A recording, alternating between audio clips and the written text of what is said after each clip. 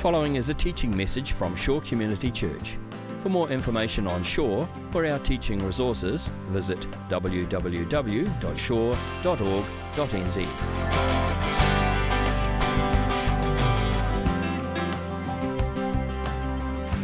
What we're going to do this morning is start kind of a new series, although it is actually an old series. If you cast your mind all the way back pre-COVID, all the way back before, when the world was wonderful, before the fall, beginning of last year, we started the series in the book of Isaiah.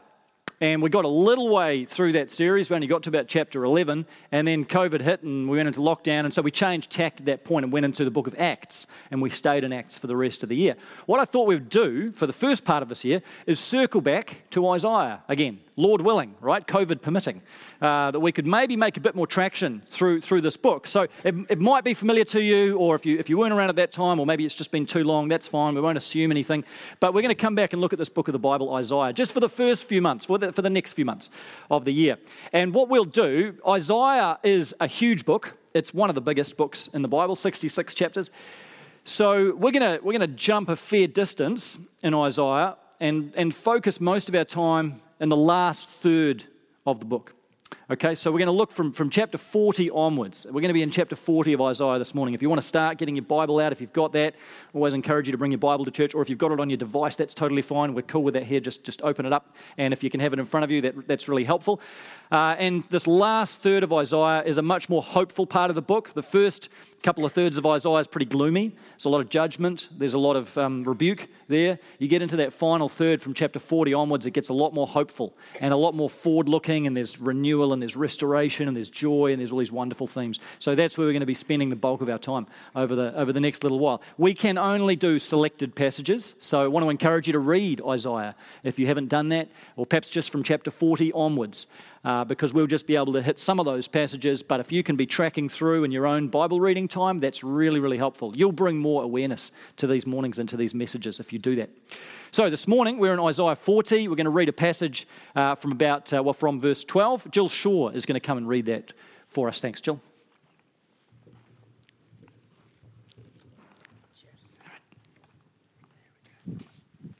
Morena, church family. Morena. Listen to this.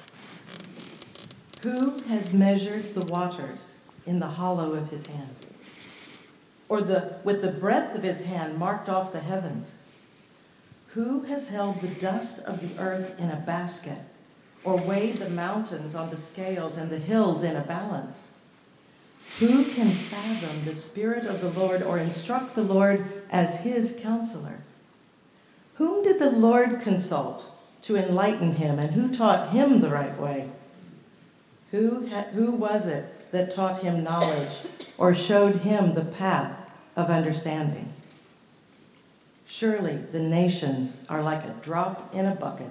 They are regarded as dust on the scales. He weighs the islands as though they were fine sands. Lebanon, with all of its trees, is not sufficient for the altar fires, nor its animals enough for burnt offerings.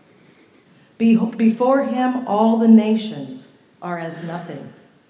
They are regarded by him as worthless and less than nothing. With whom then will we compare God? To what image will you liken him?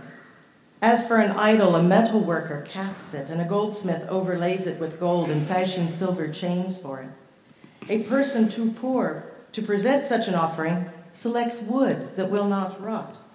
They look for a skilled worker to set up an idol that will not topple. Do you not know? Have you not heard? Has it not been told to you from the beginning? Have you not understood since the earth was founded? He sits enthroned above the circle of the earth, and its people are like grasshoppers. He stretches out the heavens like a canopy and spreads them out like a tent to live in. He brings princes to naught and reduces the rulers of this world to nothing. No sooner are they planted, no sooner are they sown, no sooner do they take root in the ground, than he blows on them and they wither, and a whirlwind sweeps them away like chaff. To whom will you compare me? Who is my equal, says the Holy One. Lift up your eyes, look to the heavens. Who created all these? He who brings the starry host out one by one and calls forth each of them by name. Because of his great power and mighty strength, not one of them is missing.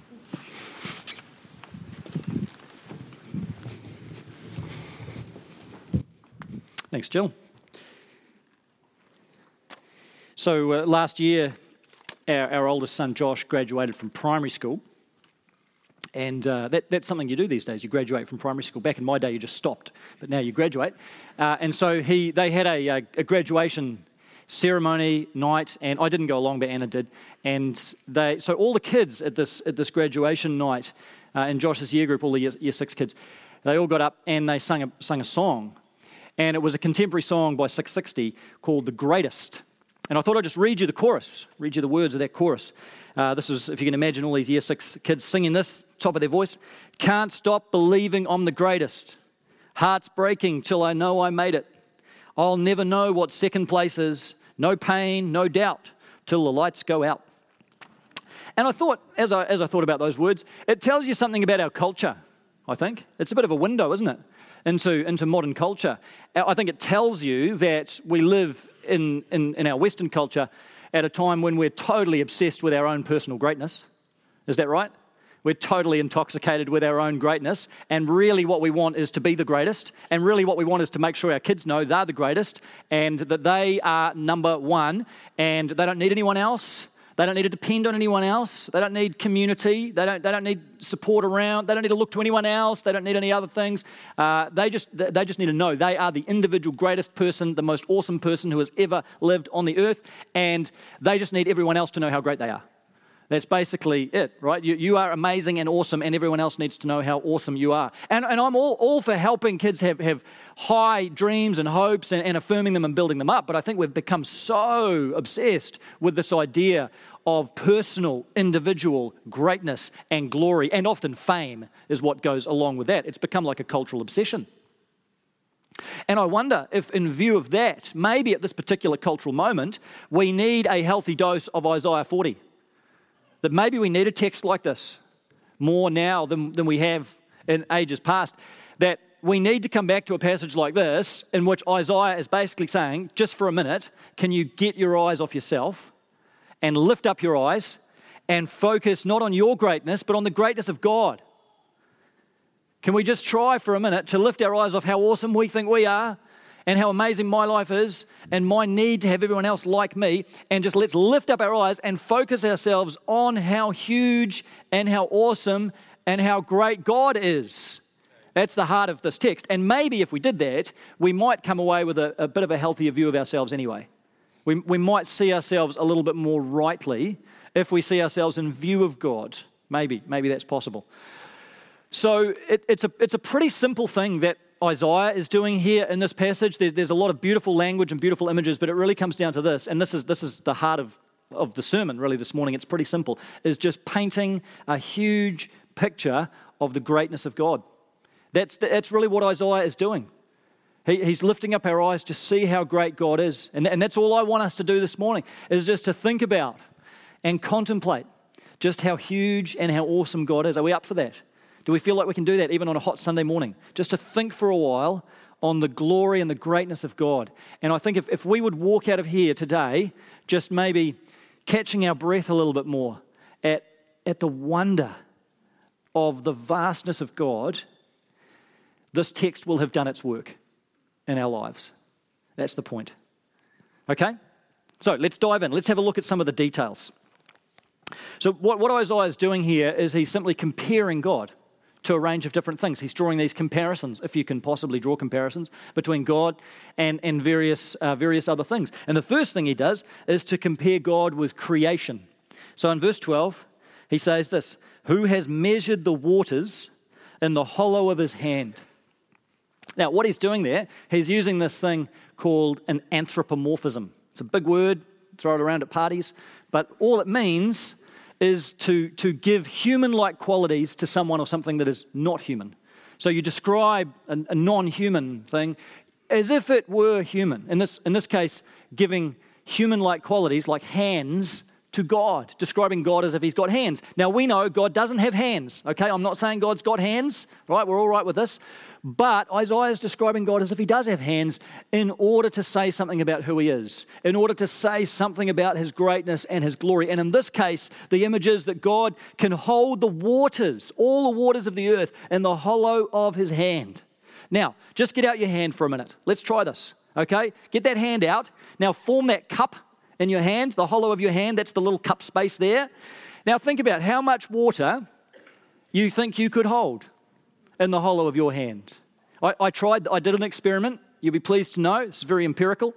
And I poured a tablespoon of water into the hollow of my hand, and that was about right. I could hold a tablespoon of water. And then I tried another tablespoon, and it kind of oozed out, through the gaps in your fingers there. So I concluded that I was not God. That was my scientific experiment. So I can hold about a tablespoon of water in the hollow of my hand. And here's what Isaiah is saying. For God, he can take all the waters, the oceans across the surface of the earth. About 70% of the earth's surface is water. He can take all of that, all the vastness of however many billions of liters of water, and he just holds all that in the cup of his hand. That's just no big thing to God. He can just hold that just like that. All the oceans, the lakes, the rivers of the earth, God's like, I've just got it all there. Just holding it there. It's not huge to him. It's incredibly small. That's how great God is. So, Isaiah goes on and he gives us another image. At the end of verse 12, he says, or next one, or with the breadth of his hand marked off the heavens. Now, get that same hand out again that you had before. The breadth of your hand, okay, that's the span of your hand. So if you've got it fully outstretched, the measurement from the tip of your pinky to the tip of your thumb, that's your hand breadth or span, all right? Calculate what you think that is. Mine is 23.5 centimeters. That's my hand span. So with the span of your hand, what can you measure? I can just about measure my Bible, the spine of my Bible. Not quite, actually.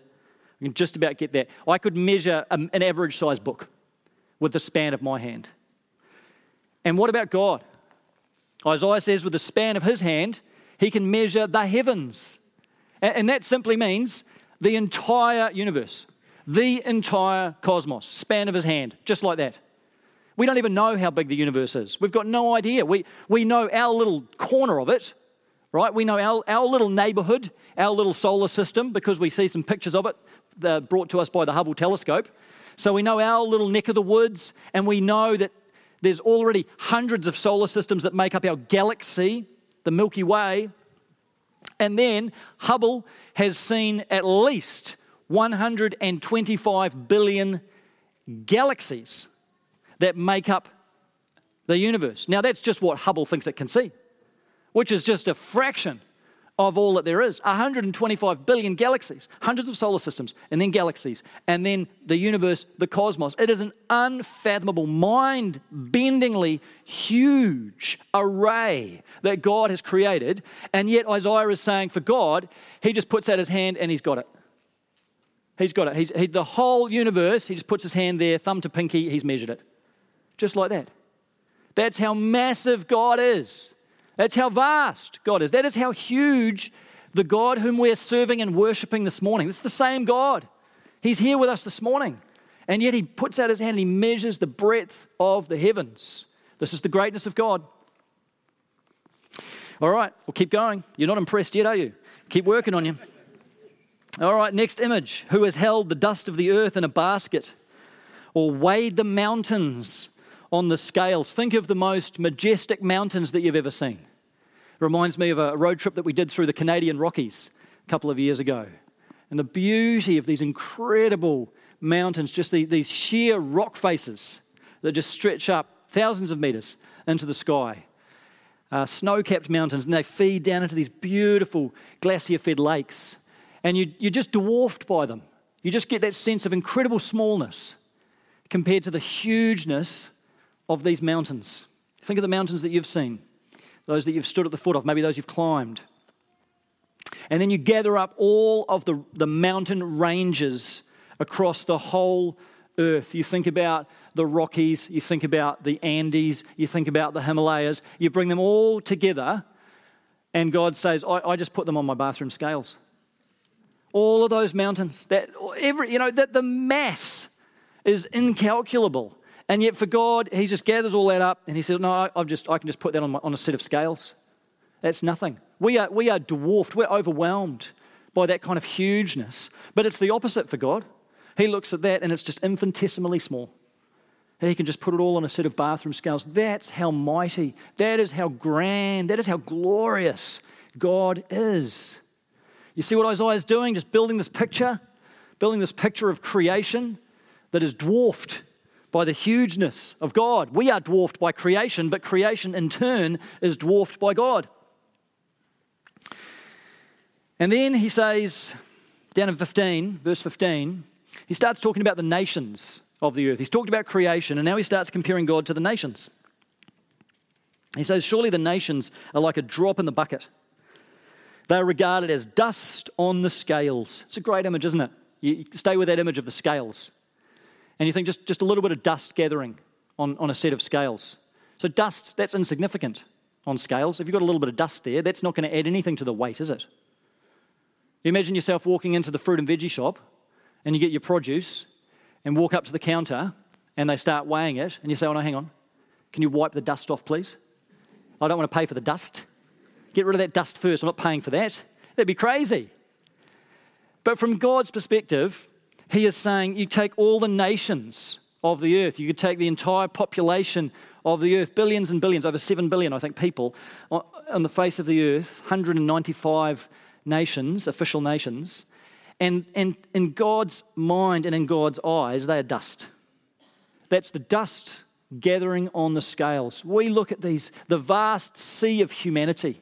We think about billions of people. It's hard to wrap your head around that kind of number. The mass of humanity that inhabits this planet. We think of massive, powerful nations, India, China, the US, and so on. These are great and mighty nations, and yet God says, no, not to me. They're just dust. That's just a little bit of dust gathering on the scales. That's the greatness of God. Are you getting the picture? And then he goes to talk about the rulers of the earth. He's talked about the nations, and then he focuses in on the rulers of these nations. Down in verse 23, he brings the princes to naught and reduces the rulers of this world to nothing. No sooner are they planted, no sooner are they sown, no sooner do they take root in the ground, and he blows on them and they wither. And a whirlwind sweeps them away like chaff. He's just talking about a spindly little plant. Just think about some little plant that it has no roots. I think of that tumbleweed stuff that, drifts along the beach. Little spindly stuff when you're out at the beach in summer and you just see it sort of rolling on by. Those little spindly plants, tumbleweed. It's just, it's not much to it. Carries a few seeds, I think, but there's not much there. And God says that's how I see the rulers of nations. That's how I see the most powerful people on the face of the earth. We look at some of these people that lead massive, powerful nations, Russia, the UK, Germany, India, the US, and we look at these world leaders and we see people of immense power, right? And they are powerful people. From our perspective, these are people, they command huge militaries. They oversee massive economies. They make decisions, and those decisions reverberate around the world. We are affected and we are influenced by these leaders and these people of power, and we can be full of awe. But God says, no, to me, these leaders are like tumbleweed. From God's perspective, they're these little spindly plants that just float along. There's no true power there, says God. They only have power because I've given them their authority. That's why Jesus, when he stood before Pilate, he said, you would have no authority if it wasn't given to you from above. God gives earthly rulers the authority that they have. They only lead because he enables them to lead. All of their power ultimately comes from him. And before him, they are totally powerless. It goes for every ruler who has ever lived, every president, every leader of every great army, every head of state, every king, every emperor. You think down through history, great figures of history, whether it's Alexander the Great, Genghis Khan, whoever you want to name, these great figures of history, huge influential leaders, whether for good or bad, and God is saying they're just nothing. They're just tumbleweed to me. And they might seem incredibly powerful to us, but one day, every one of these rulers will stand before God and all of their great power will disappear. All of it will just fade away. And these people that felt they had so much power, we thought they had so much power in this life, they'll realize they have nothing before the King of Kings. Before the Lord of Lords, their power will just melt away and God alone will be seen as the truly great, truly glorious, truly awesome King. These rulers are just tumbleweed in God's eyes. So the picture keeps building and building and building, and then let me give you one more. Isaiah kind of circles around in verse 26, and he comes all the way back to creation. He loves talking about creation, and he gives this final image. He talks about the stars. Lift up your eyes and look to the heavens. Who created all these? He who brings out the starry host one by one and calls forth each of them by name because of his great power and mighty strength. Not one of them is missing. Have you had that experience recently where you've been out of Auckland and you get out of the city lights and so you don't have lampposts everywhere and you're at night, on a cloudless night, you just look up?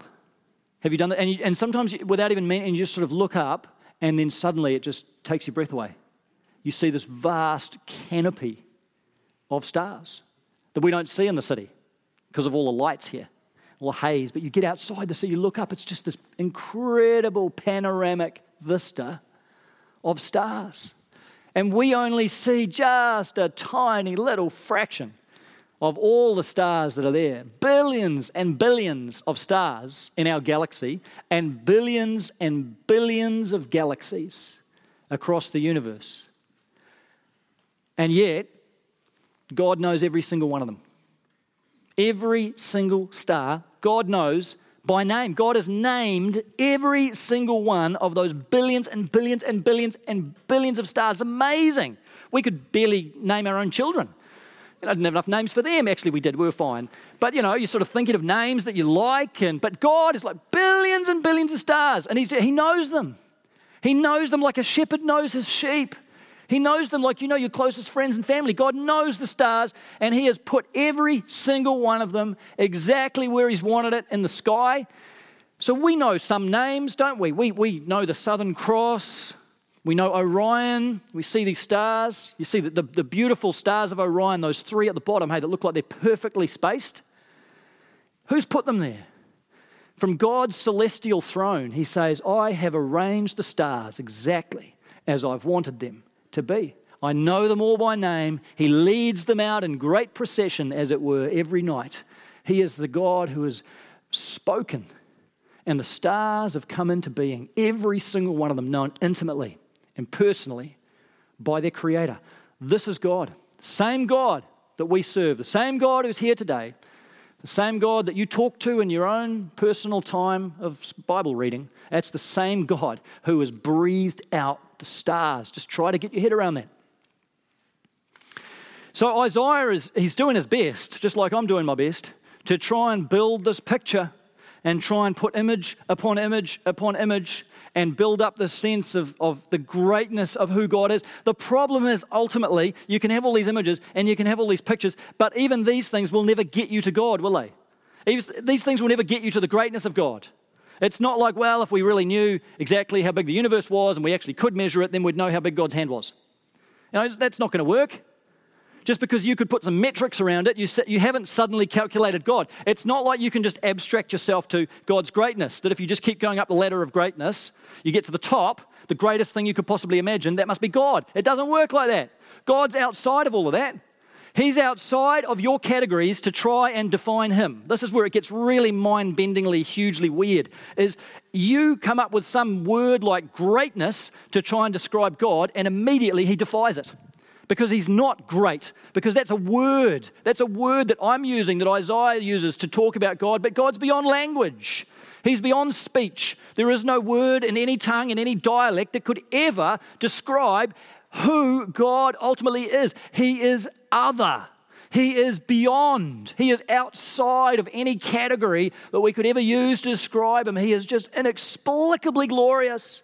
He's incomprehensibly huge. He is unfathomably great. And even now I'm reaching for the language to try and explain him, but it can only ever get us a fraction of the way. God is just outside and beyond any ways that we can describe him. But we're left with these images and words that maybe just give us a little bit more of a glimpse and help us lift up our eyes a little more than we were to see the living God, to see the everlasting God, that we would fall on our knees and worship him. Now, let me give you one more verse, focus on one more verse that tells us one more thing about God. And to me, this is the greatest thing of all. This is the most phenomenal thing about who God is. And it's in verse 29. Have a look at this. He gives strength to the weary and increases the power of the weak. This is huge. Because what Isaiah is saying is, here is this utterly transcendent God, lives in unapproachable light. No eye has seen him. No one can ever see him. And yet this God has looked upon this tiny little speck of dust called earth, and then he's stooped down to take regard for these little human creatures running around on this planet, and then he's come all the way down to your life, and he said, I care about you, and I know you personally, and I've made you, and I love you, and I want you to know me, and I want to lift you up, and when you're weak, I want to give you strength, my strength, and when you're powerless, I want to give you my power. That, to be honest, that blows my mind more than all these descriptions. We can talk about the stars and the planets and the rulers and the nations. That's amazing. What blows my mind is that God would love me. I just cannot even begin to wrap my mind around that. That God, this God would take account of me, that he would receive our worship, that he would allow me to address him. God, we bowl into God's presence, like it's nothing. You realize who we're dealing with here? The God of the stars, the God of the universe, and yet he welcomes us because he says, I love you and I want to come alongside you and I want to lift you up. This same God who created time, that God then entered into time, took on humanity and died on a cross. I just don't know that we can ever fathom that. We can sing the words, can't we? We can say the prayers. We will spend our lives and all eternity trying to fathom the depth of that truth. That God, that same God, died on a cross and took our sin upon himself so that then he could come to you now and say, are you weary? Let me lift you up. Are you lowly? Are you broken? Are you hurting? Let me come alongside you. Let me lead you. Let me shepherd you. Are you feeling weak? Let me take some of the power that breathed creation into being and just pour that into your life. This is who God is. This is our God. This is the living God. And the promise that chapter ends with is those who wait upon the Lord will gain new strength, rise up with wings like eagles, walk and not grow tired, run and not grow weary. That's the promise of the everlasting God, an incredible promise to hold on to.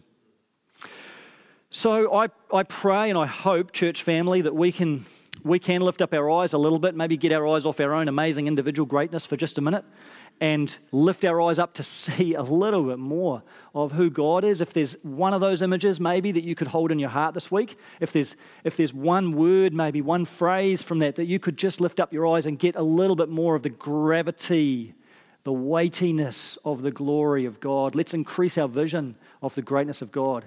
But let's do that with that awareness that the same God has come near to us in Jesus Christ, wrapped his arms around us and loved us like a father. That is unbelievable. This transcendent God is also incredibly immanent and incredibly intimate with us, and he treats us with tenderness and with gentleness. Let's hold both of those things together. Let's never lose sight of the bigness of God, but let's never allow that to stop us from running to him as his children, running into his arms. We don't need to fear him, not in the sense of being frightened of him. No, he welcomes us. He welcomes us with open arms. So let's run towards him. He is our God. He is here. He loves us. He's waiting for us. Let's worship him. Let's pray. Father God, even the fact that I can speak words to you now is amazing. And I'm sorry, Lord, for the times that I take it for granted and assume maybe it's no big thing, but we are just in awe of your presence and just in awe of who you are. Lord, there's really nothing left but for us just to worship you, to express our gratitude to you. God, I think of the words of the Old Testament. What is man that you're mindful of us? What are human beings that you would care for us? And yet, you've crowned us with glory and honour. And we thank you, God, for that. You never had to, but you have. Lord Jesus, we thank you that you have come to us in such kindness and gentleness, even though you are the very nature of the Father. So help us to worship you, God, but also to be welcomed into your arms as our Father. We thank you. We love you, God. It's in your name we pray. Amen. This has been a teaching message from Shore Community Church. For more of our teaching resources, or to donate to our teaching resource ministry, or for more information on Shore Community Church, visit www.shore.org.nz. Alternatively, you can email office@shore.org.nz or phone 09 415 0455. Thank you for listening.